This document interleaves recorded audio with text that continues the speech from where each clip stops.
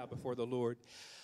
Lord God, we come before you now. May we see you high and lifted up as Isaiah did, Lord. May we just understand that you are a holy God. We are a sinful, imperfect people, and we need desperately the blood of Jesus applied to our life to have a relationship with you. And we'll hear about that today, Lord. We pray that if there's anybody within the sound of our voices today that needs that blood applied to their life, that today would be their day of salvation. Lord, for the rest of us, we pray that we would just give you praise and undying thanks because of what you've done for us. And it's in Christ's name we pray. Amen. Please grab one of these connection cards. They're a little blue card in the pew back in front of you, all right? And especially if you're a first or second time guest, we would love to know you're worshiping with us today. The rest of us have an opportunity to grab one of these prayer request cards and fill that out. You can either put it in the offering plate here in a moment, or you can take it to the connection center, okay? And that's right out as you leave these doors. Just veer to the left and you'll see the connection center over there, all right? Let's sing a song that we've learned recently that reminds us of what God has done for us. This is our God. This is who He is. This is our God. This is what He does.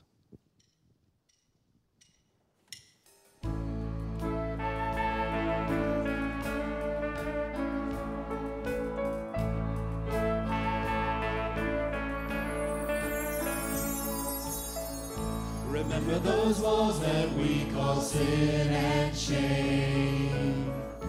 They were like prisons that we couldn't escape. But He came and He died and He rose. Those walls are rubble now.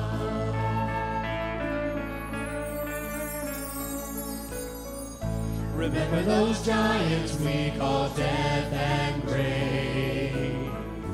They were like mountains that stood in our way. But He came and He died and He rose. Those giants are dead now.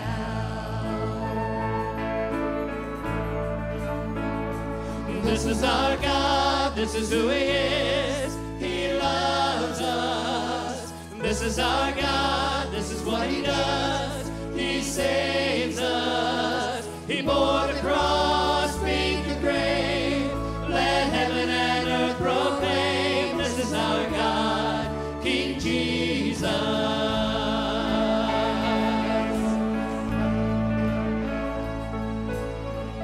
Remember that fear that took our breath away. A faith so weak that we could barely pray. But He heard every word, every whisper. Now those altars in the wilderness tell the story of His faithfulness. Never once did He fail, and He never will. Proclaim it. This is our God. This is who He is. He loves us. This is our God. This is what He does. He saves us. He bore the cross, beat the grave. Let heaven and earth proclaim. This is our God, King Jesus. Who pulled me out of that pit? He did. He did. Who paid for all of our sins? Nobody but Jesus. Who pulled me out of that pit? He did. He did. Who paid for all of our sins? Nobody but Jesus. Who rescued me from that grave? Yahweh, Yahweh. Who gets the glory and praise? Nobody but Jesus. Who rescued me from that grave? Yahweh, Yahweh. Who gets the glory and praise? Nobody but Him. This is our God. This is what He is. He loves us. This is our God. This is what He does. He saves us. He bore the cross, beat the grave. Let heaven and earth proclaim. This is our God, King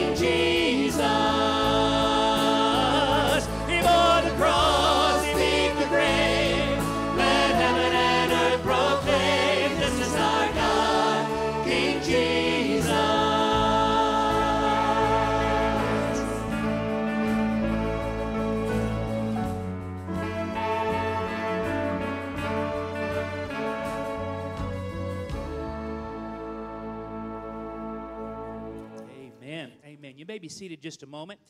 How many have been to a Sunday night Lord's Supper service? Many of you have. One of my favorite times of worship is one of those times where one of our musicians plays the song, and I sit right down there and I'm reading the lyrics as we, not singing, just reading. And sometimes when I'm just reading those lyrics, something will pop out at me that it has never popped out before, even though I've sung it 100 times.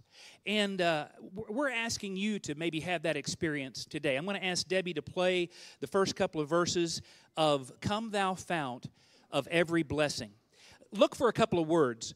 One of the words that you're probably not familiar with in the last 200 years is the word Ebenezer. This is a Hebrew word that means stone of help. More than 1,000 years before Christ, the prophet Samuel set up a stone as a monument, as a reminder that God had miraculously saved the Israelites from the Philistines. He proclaimed, "Till now the Lord has helped us." He wanted Israel to remember that because they had humbled themselves and repented of their disobedience before God, He had rescued them. The other word we're looking for is interposed. Like the disobedient Israelites, we too are prone to wander, as the song says, away from God. Hundreds of times in the Old Testament, God saved His people from physical death, but through Christ, He saves us from spiritual death.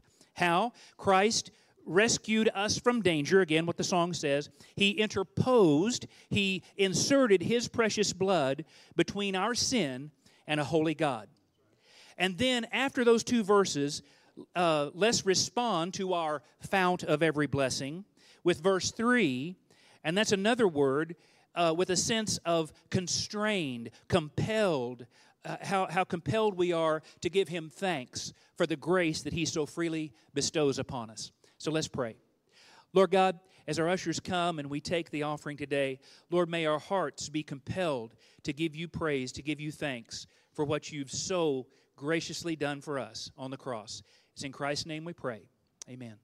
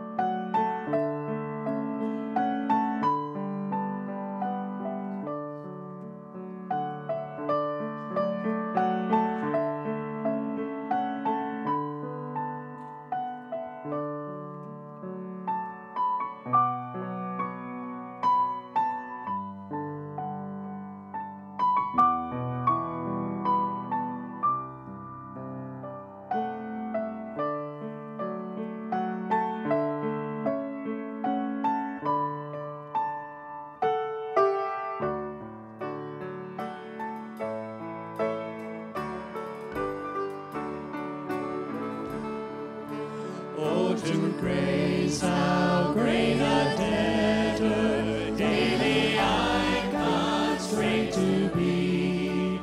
Let Thy goodness, like a fetter, bind my wandering heart to Thee. Prone to wander, Lord, I feel it. Prone to leave the God I love. Here's my heart, Lord, take and see.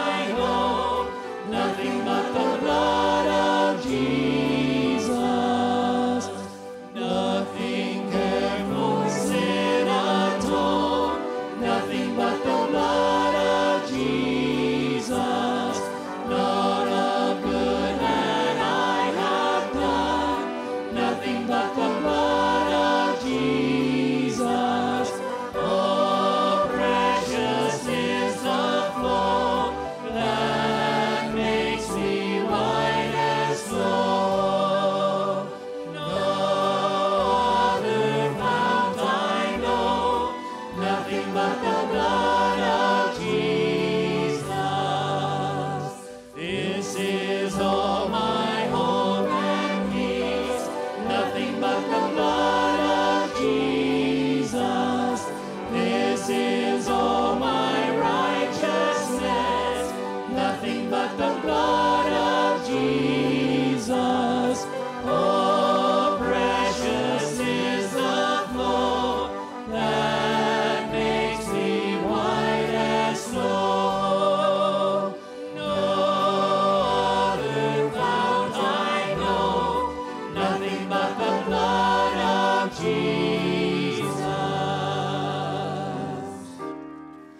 Are you washed in the blood, in the soul-cleansing blood of the Lamb? Are your garments spotless? Are they white as snow? Are you washed in the blood of the Lamb?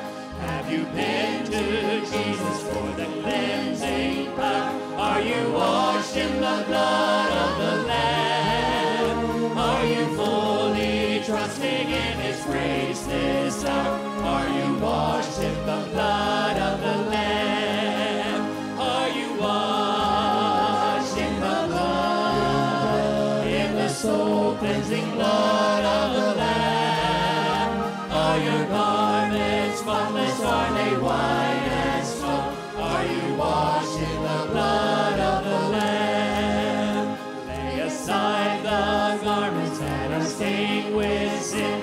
Are you washed in the blood of the Lamb? There's a fountain flowing for the soul unclean. Oh, be washed in the blood of the Lamb. Are you washed in the blood, in the soul-cleansing blood of the Lamb? Are your garments spotless? Are they white as snow? Are you washed in the blood of the Lamb? Amen. Thank the Lord for great old hymns that remind us of the shed blood of Jesus. By the way, there are many churches around the world who wouldn't sing that. You know this, right? They would say, well, that's just grotesque to be talking about shed blood. Well, if we don't talk about shed blood, we're not talking about Jesus. And if we don't talk about Jesus, we're not talking about salvation. Amen? And this next song reminds us of that. He is the Lamb of God that took the place that we should have been in. Lamb of God in my place.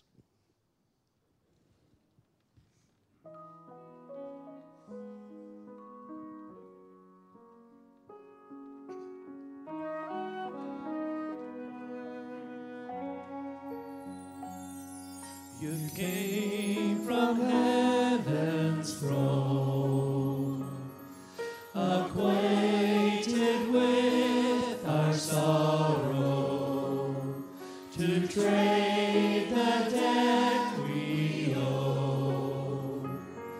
Your suffering for our freedom. The Lamb of God in my place, your blood poured out, my sin erased. It was my death you died. I am raised to life. Hallelujah, the Lamb of God.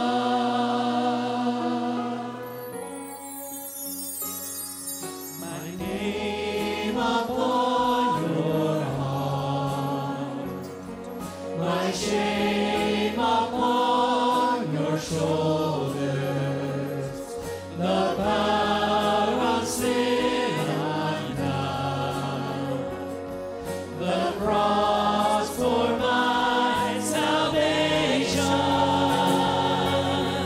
the Lamb of God in my place, your blood poured out, my sin erased. It was by death you died. I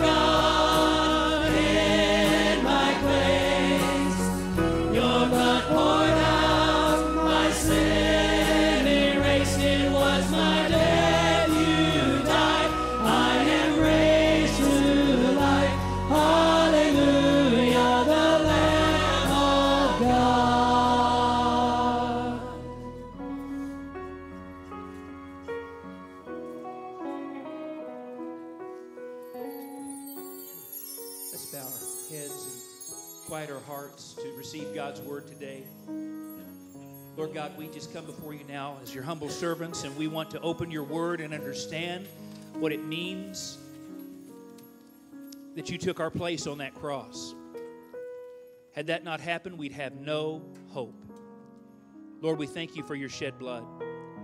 We just pray that you be with our pastor and give him the words to say so that we can adequately understand the great sacrifice you made on our behalf. And Lord, if there's anybody who that light bulb comes on for the first time today, that they would reach out by faith and receive you as Savior.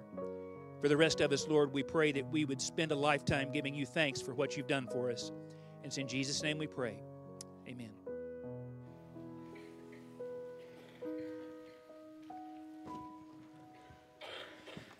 I don't think the music, the words, and all this morning could have possibly set a better foundation for what you're going to hear this morning.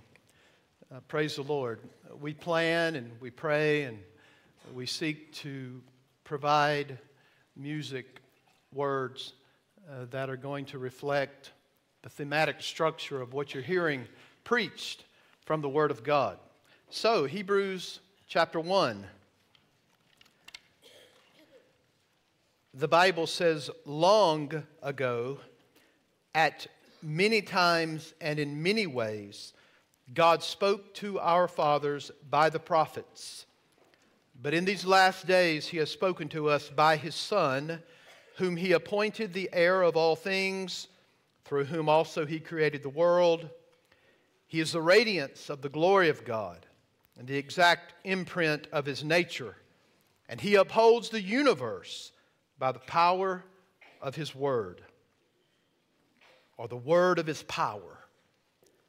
After making purification for sins, he sat down at the right hand of the Majesty on high, having become as much superior to angels as the name he has inherited is more excellent than theirs.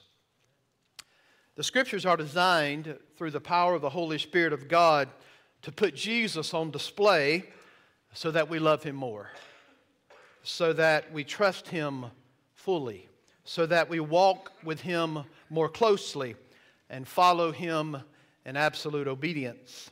So the writer is proving the point that Jesus is superior to the prophets. Many times, many ways, God spoke to our fathers through the prophets, but in these last days, he has spoken to us through his Son. So the writer has talked about his divine person, and we've spent a good bit of time unpacking heir of all things, agent of creation, radiance of the glory of God, exact imprint of his image, meaning in essence, he is equal to the Father, co-essential, co-eternal, co-effulgent with the Father. And then last week we saw in the midst of this world, topsy-turvy, what's going on, it is the Lord Jesus Christ who is sustaining and upholding all things. How does gravity work? The power of the Word of God is the only way, right? He doesn't uphold it with pulleys, with contraptions. He upholds the world and you by his divine Word. So, he has been exalted. He's been extolled as the heir of all things, exalted as the one who made the worlds. We marvel at his divine essence, radiant glory, perfect expression of divine image. And if that's not enough, we are told that he upholds all things by the word of his power. So at this point, our hearts should be throbbing, thinking of how this text puts Jesus on display. And that's how we open the sermon, right? The Scripture is designed to put Christ on display through the power of the Holy Spirit and the Word. So, our minds should soar with lofty thoughts about the Lord Jesus Christ. As the writer ends this glorious description, and some of you are wanting to move off this description because this will be the third sermon on it, but please understand it's important. It's important for you to understand what's going on in the text and why these words are so vitally important. But he now focuses his attention on the incarnation of Christ. as you see these words, after making purification for sins, he is telling you something else that Christ either does or has done. Before, he tells you he upholds all things by the word of his power. That's what he does. But in this text, he's telling you what Christ has accomplished for sinners. And it could not have been accomplished without the incarnation. Now, as you read this, here's the point. Here's what we need to understand as we're walking through this original outline on the majesty and glory of the Son of God, and that's this. He is the one who made purification for sins. See it on the text. See it in the pages of Scripture. After making purification for sins. Now, there's nothing explicit about priesthood in that word, right? Not extrapolated out for us at this point. We see the word purification. Let that sink into your mind. After making purification, what does this mean? Why is it in the Bible? You understand, the one who created the worlds, all the ages, holds all things together, is the one who made purification for sins. Put this in your mind. The God of eternity is the one who made purification for sins. As we're thinking of this, I would submit to you that him saying making purification for sins is almost like a teaser. You don't hear an explanation of how he did this at this point. You don't hear anything about the sacrifice, the death, the priesthood, the law, the fulfillment of the Old Testament. It's a teaser. So it's a signpost for you to understand that this is going to be talked about in depth in the book of Hebrews. It actually is going to be the major theme of chapters 7 through 10. What it means for him to make purification for sins. It is such a strong point that he made purification and sat down that if you just flip over to chapter 8 verse 1, this text I would call a preacher's dream. Chapter 8 verse 1, listen to this. Now the point in which we are saying is this. That's good for a preacher, isn't it? That we're making the point, and the writer says the point we're trying to make, and listen to it. We have such a high priest, one who is seated at the right hand of the throne of the Majesty in heaven, a minister in the holy places, in the true tent that the Lord set up, not man. Here we see the unfolding of what it means for him to make purification, not in a tabernacle on earth, not in a temple on earth, made repeatedly by multiple high priests throughout infinity, for years and years and years, but one who did it one time in the heavenly places, purification for sin, and sat down. Something that no priest from the earth could ever do. Jesus Christ did that for us. So we arrive at this description of what Christ has done. Now the word purification means to cleanse. It means to wash in order to clean. It's language that comes straight to us from the priesthood and the sacrificial system. You stay where you are, but the only other time the exact word is used in the New Testament is found in 2 Peter 1:9. Listen to the word of the Lord and how it is explained or shared at this point. For whoever lacks these qualities is so nearsighted that he is blind, having forgotten that he was once cleansed from his former sins. That is the word, cleansed.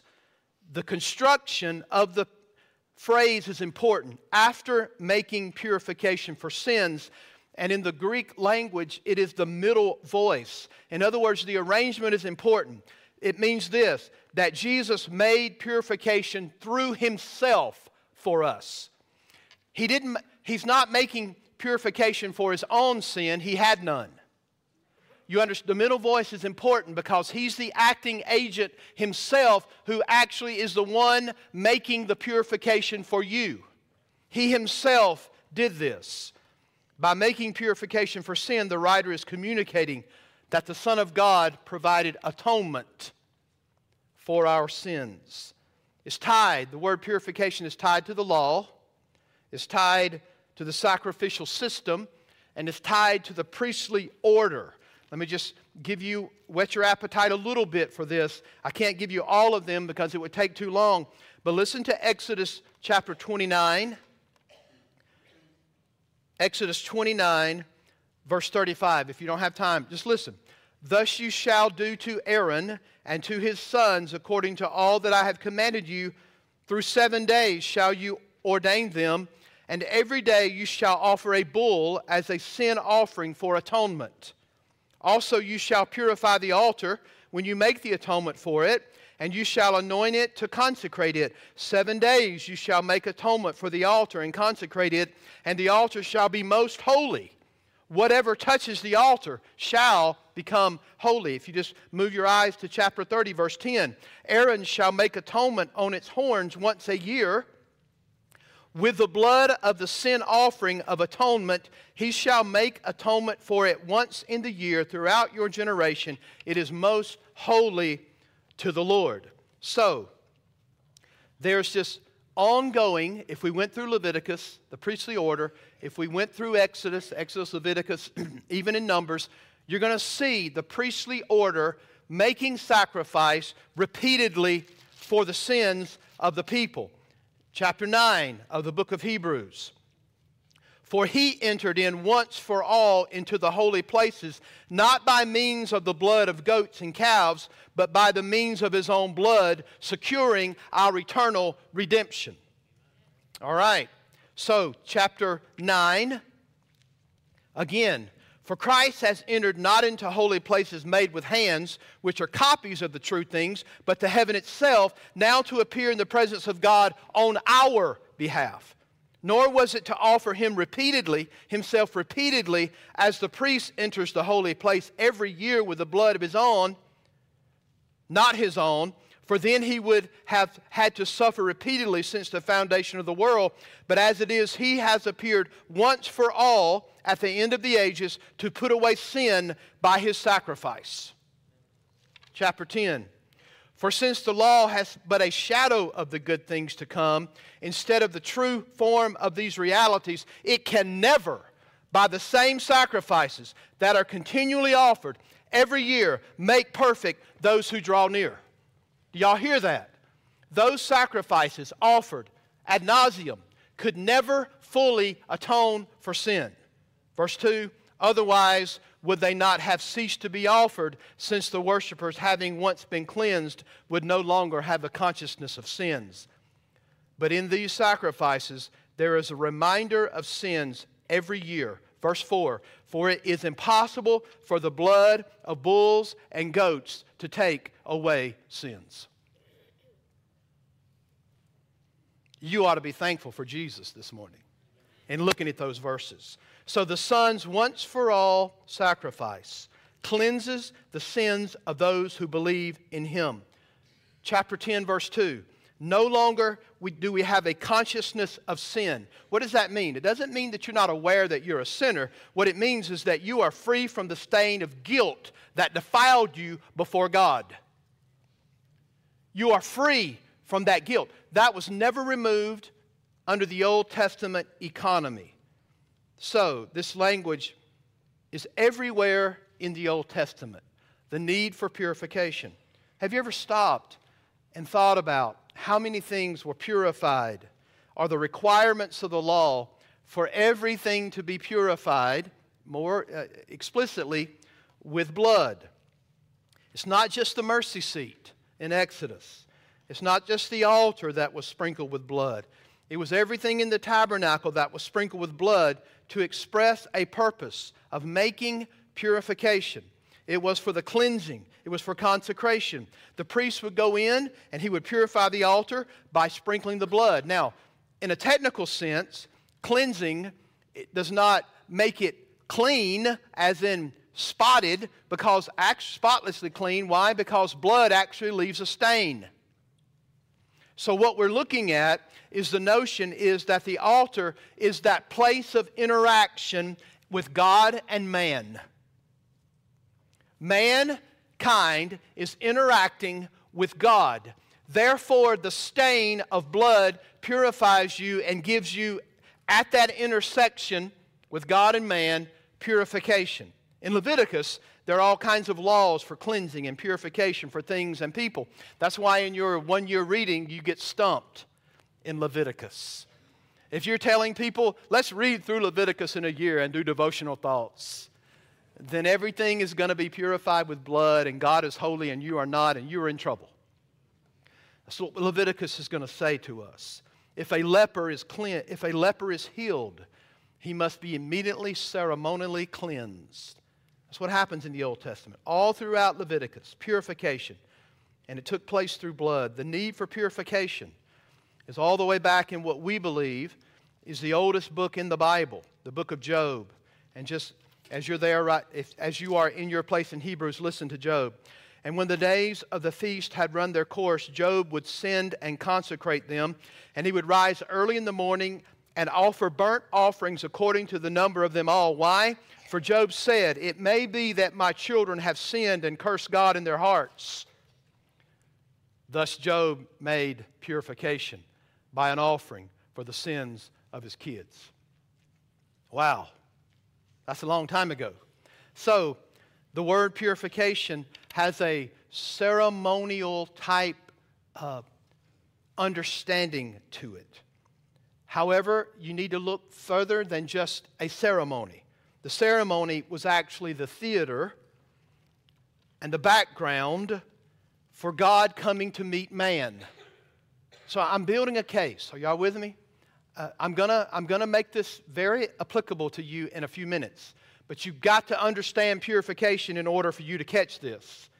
Ceremony was a platform where God communicated to man and man with God. Ceremonial cleansing has the idea of access to God. It has the idea that who we are and what we are is being presented to God, and the who and the what must be acceptable. The who and the what must be acceptable. It implies a role of a priest and the ministry of a priesthood. It was a priest that made the sacrifice, that brought the cleansing and provided the access so that the people could come before God. So you read the words. He made purification for sins. After having purified us from our sins, having purged us from our sins, He sat down. And I want you to understand that behind that is a gigantic understanding of the entire Old Testament. I don't have time to track you all the way through it. But with those words, it is massive. It is a massive understanding for you to look to the page and see those words after making purification for sins. So the Old Testament economy is standing behind those words. The writer will spend multiple chapters talking about that which brings that cleansing to the worshiper. And we're going to preach it in the book of Hebrews soon.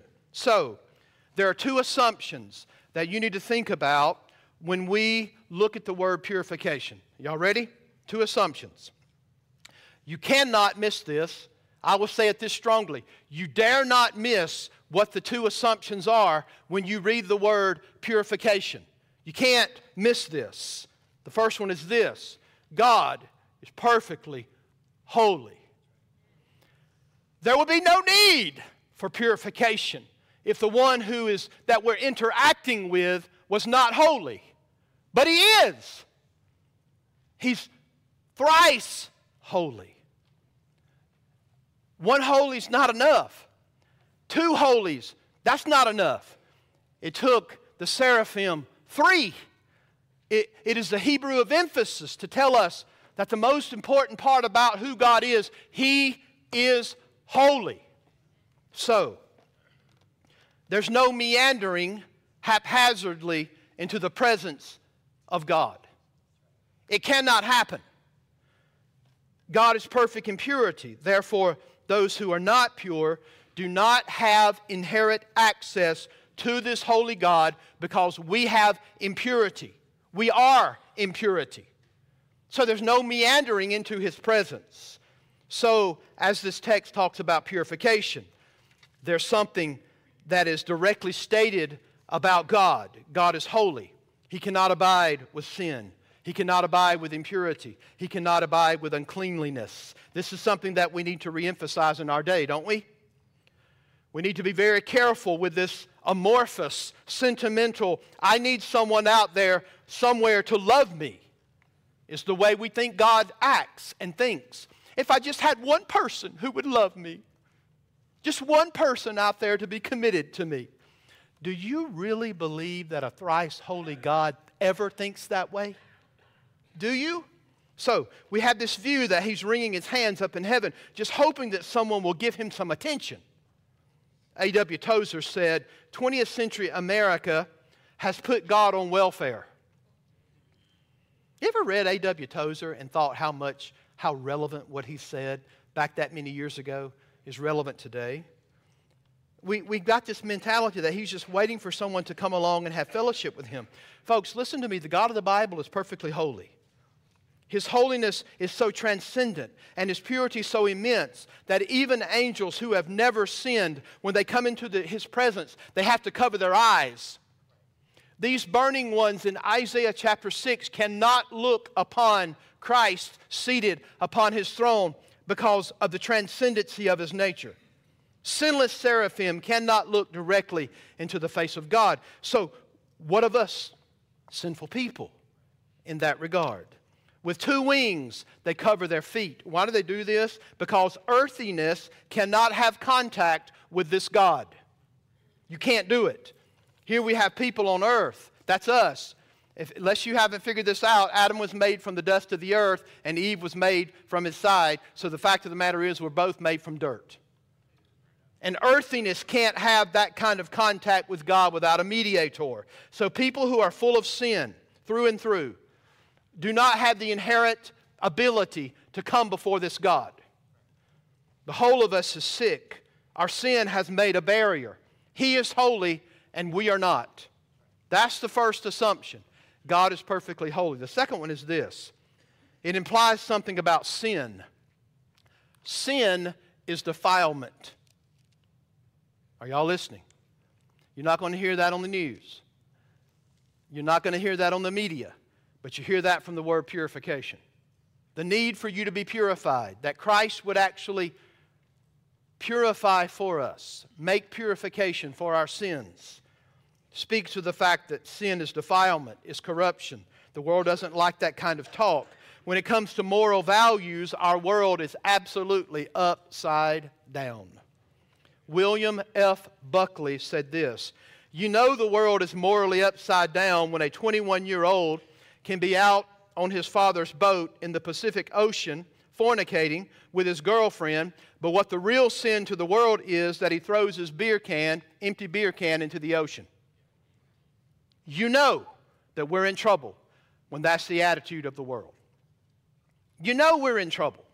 We have lost our sense of sin as defilement. We don't like to hear of sin that it has a stain.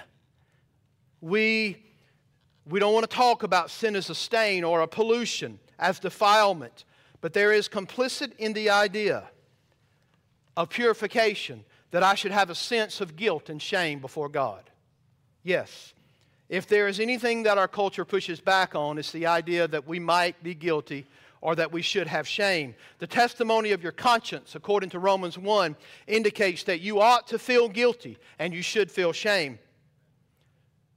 We should think about this. I don't feel good about myself because I'm corrupted. I am polluted. I am stained. The law of God also bears witness to that truth. No amount of Oprah or Dr. Phil can relieve me of the stain of guilt on my soul. You're doing no one a favor in attempting to minimize in humanity the stain of sin. We do humanity no favors whatsoever. Anytime we minimize defilement, the biblical teaching is that sin is defilement. For some of you who follow literature or you like plays, all you need to think about is Lady Macbeth. She's doing all she possibly can to wash that spot off her hand, but it will not go away. All the fragrances of Arabia cannot sweeten this little hand. Listen to me. Sin is defilement. There would be no need for purification from Christ. There's no reason for the Lamb of God who was there before the world was ever created, to come down to this earth and make purification if sin is not a big deal? Sin is a big deal. It's defilement, it's pollution, it's corruption, and it separates you from God. The soiled soul and the defiled mind and the corrupt flesh all cry guilty. Conscience says God sees and God knows. God cannot and will not have you like you are. Sin not only contaminates us, it defiles us from a proper relationship with God. So when you see that word purification, the implication is that there is a holy God who cannot abide with impurity. Sin has stained our souls. I am barred from God in a current state without Christ.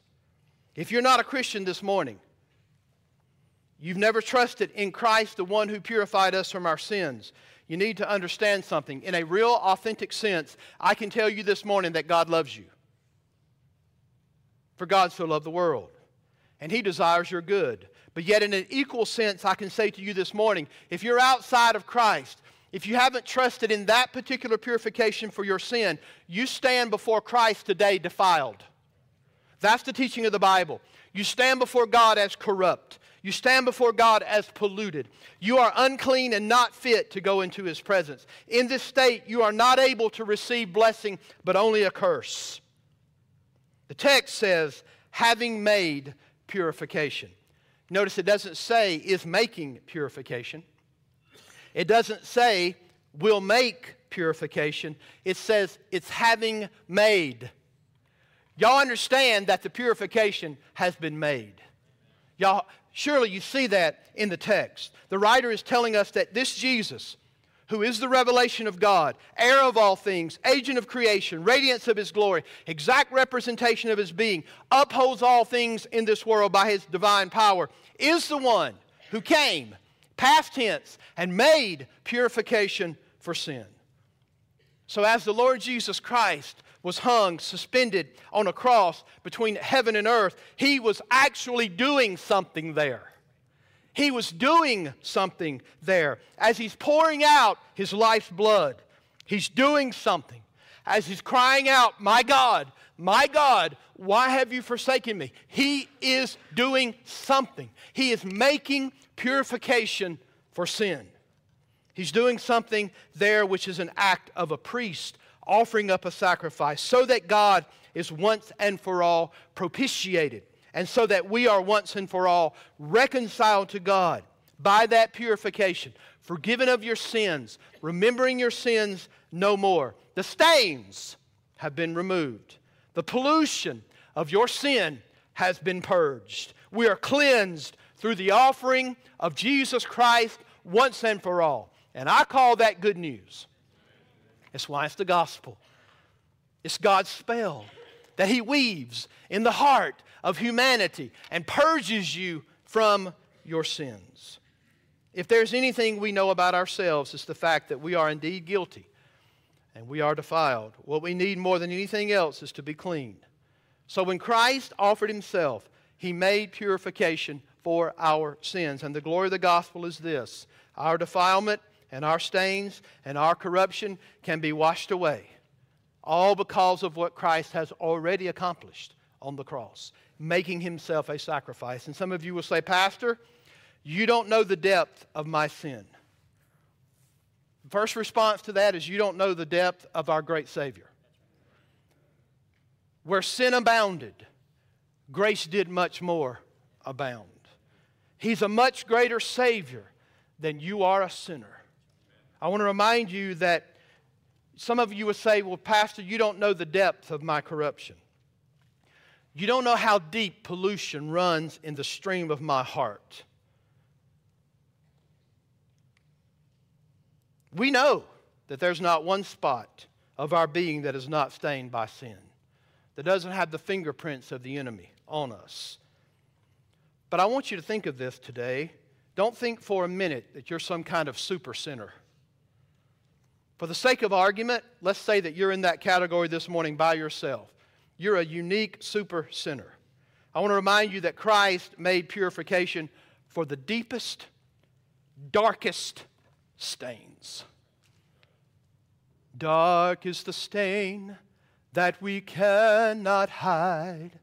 What could avail to wash it away? Look, there is flowing a crimson tide. Whiter than snow you may be today. No darkness, no stain too deep. That's a sacrifice of the Son of God can't wash it away. That's the gospel.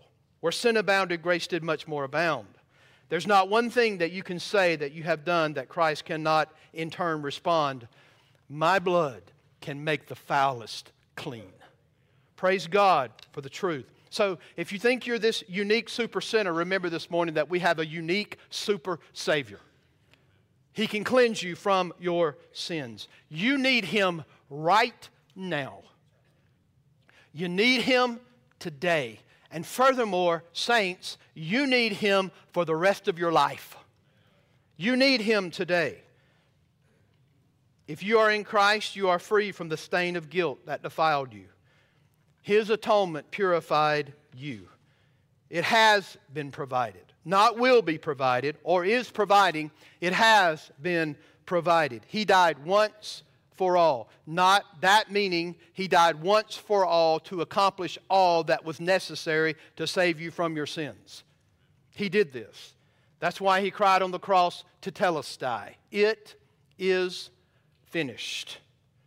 He purged us from our sins. I hope this helps you see the glory of the Son of God this morning. I know the other parts are amazing. Heir of all things. Agent of creation. Radiance of the glory of God. Exact imprint of His image. He is the very essence of God.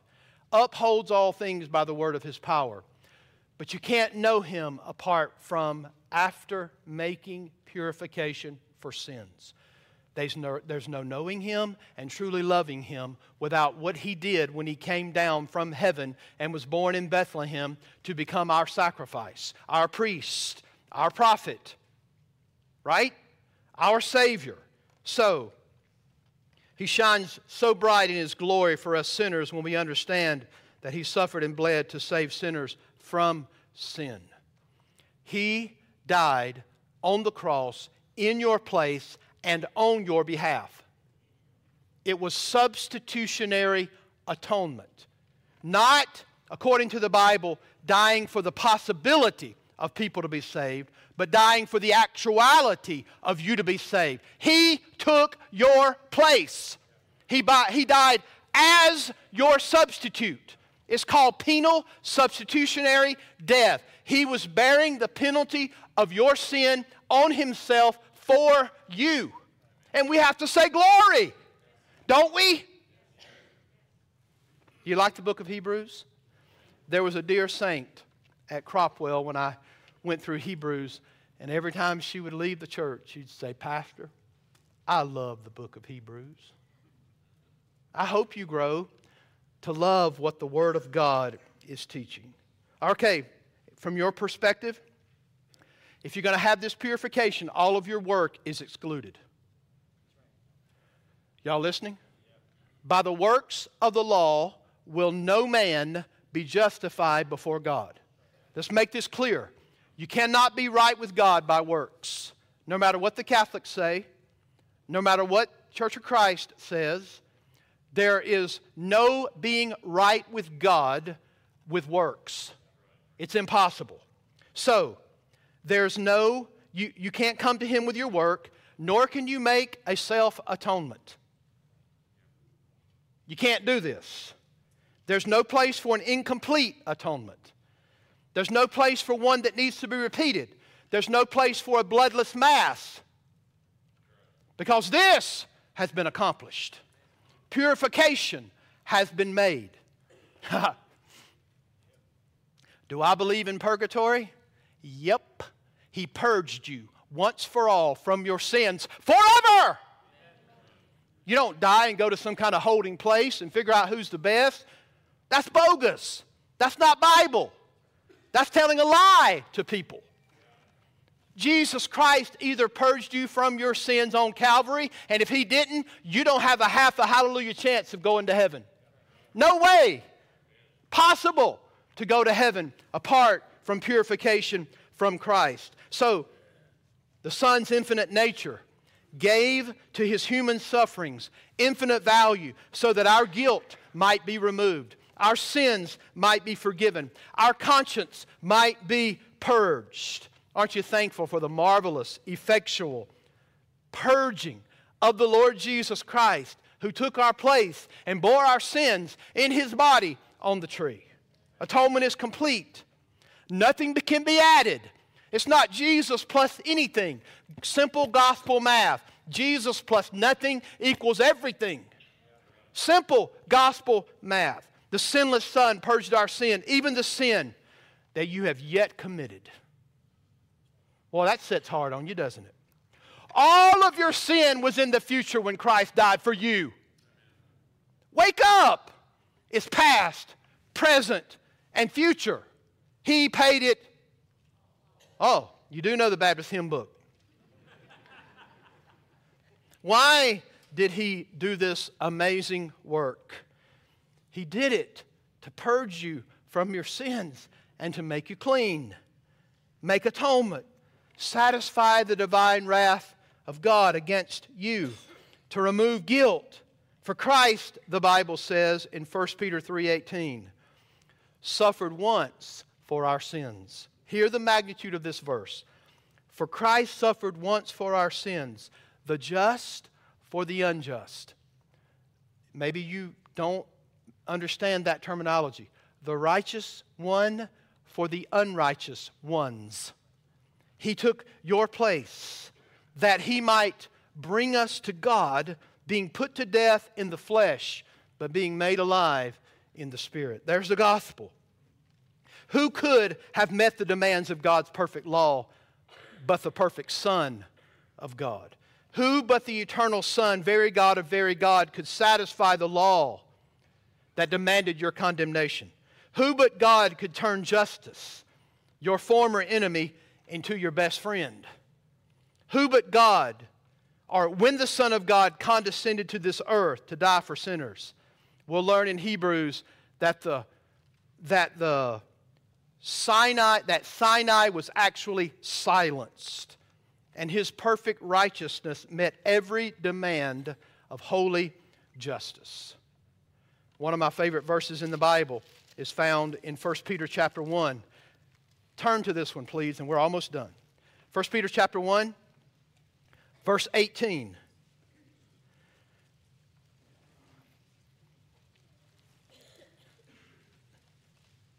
First Peter chapter 1, verse 18, the Bible says, knowing that you were ransomed from the futile ways inherited from your forefathers, not with perishable things such as silver or gold. Or underscore verse 19, but with the precious blood of Christ, like that of a lamb, without blemish and without spot. Aren't you thankful? For many years, many times, sacrifices were offered up. But all the blood of the bulls and goats and calves could never remove that bitter cup until the spotless Lamb of God came down from heaven. He Himself bearing our sin. He's our sin bearer to ransom us. There was no way that sinners could ever be clean apart from that. The sacrifice of the Lord Jesus Christ. All right, folks, you ready?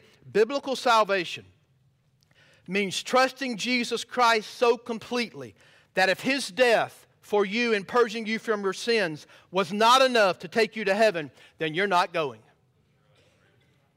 That's how much you must be committed to what Jesus did on the cross.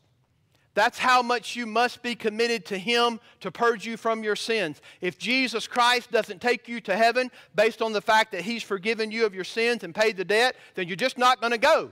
You'll just be damned to eternal hell. That's how much commitment you have to do. Now you say, well, that's pretty strong. Look at chapter 2, verse 1. Therefore we must pay much closer attention to that which we've heard, lest we drift away from it. Listen to me, church family. We can't lose the forest for the trees. The warning is coming in chapter 2, verse 1. Notice it says, therefore. It's there for a reason. It's to tell you what's before it. And now we're building a case based on who Jesus is and what He has done. Listen, church, don't move away from Jesus. He's not a way to be saved. He's not the best way to be saved. He is the only way to be saved. And if you move away from Christ, you have no hope of eternal life. You have no hope to have your sins forgiven. Absolutely none. You can't drift away. You got to stick to Christ and Him alone. Only Jesus saves. Let's declare that plainly. He's not a good way to heaven. He's not the best way. He's the only way. Do you know Him today?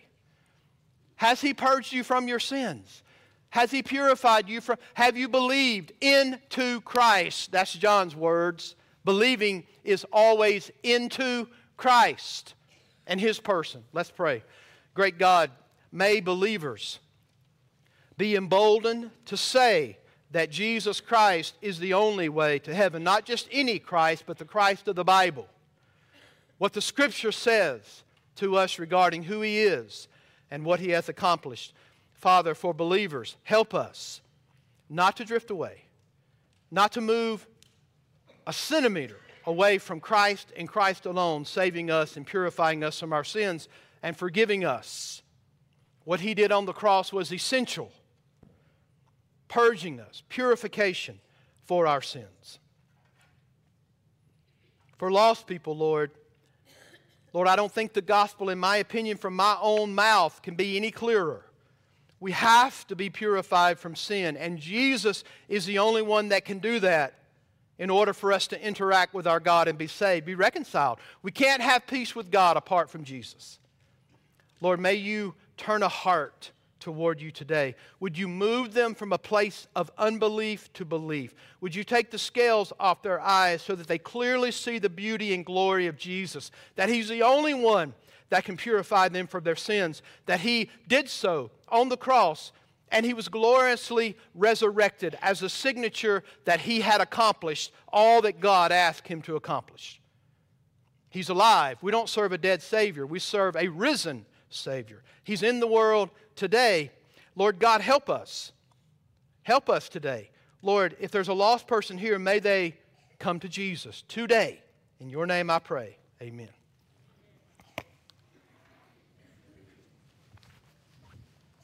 Let's stand and sing together, Just As I Am.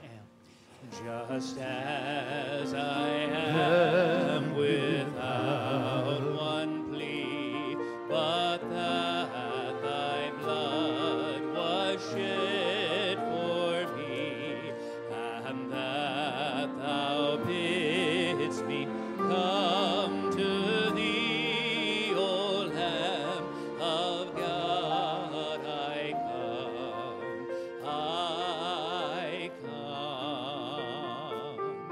I come broken to be mended, I come wounded to be healed, I come desperate to be rescued, I come empty to be filled, I come guilty to be pardoned by the blood of Christ the Lamb, and I'm welcome with open arms, praise God, just as I am. The Bible says, as many as received Him, to them He gave the right to become children of God, even to those who believe upon His name. Have you received Him? For by grace we have been saved by faith, and that not of ourselves. It's a gift of God, not of works, lest any man should boast.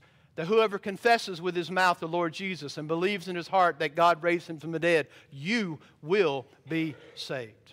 One more verse. Let's sing. And that verse we're going to sing is, Just as I am, and waiting not. Folks, I guarantee you there are people in hell today. That's right. that waited. Don't do it.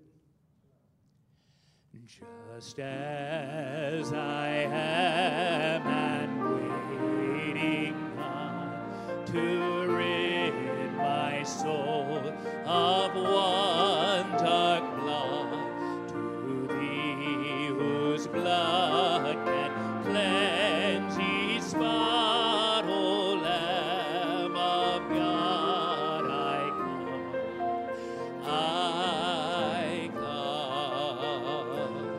I come broken to be wounded, I come wounded to be healed, I come desperate to be renewed, I come empty to be filled, I come guilty to be pardoned by the blood of Christ the Lamb, and I'm welcome with open arms, praise God, just as I am. 2 Peter tells us that all that Christ has done for us should give us a joy that is absolutely inexpressible. No matter what happens in the Middle East, if the Son of God has purified you from your sins, you're going to be all right.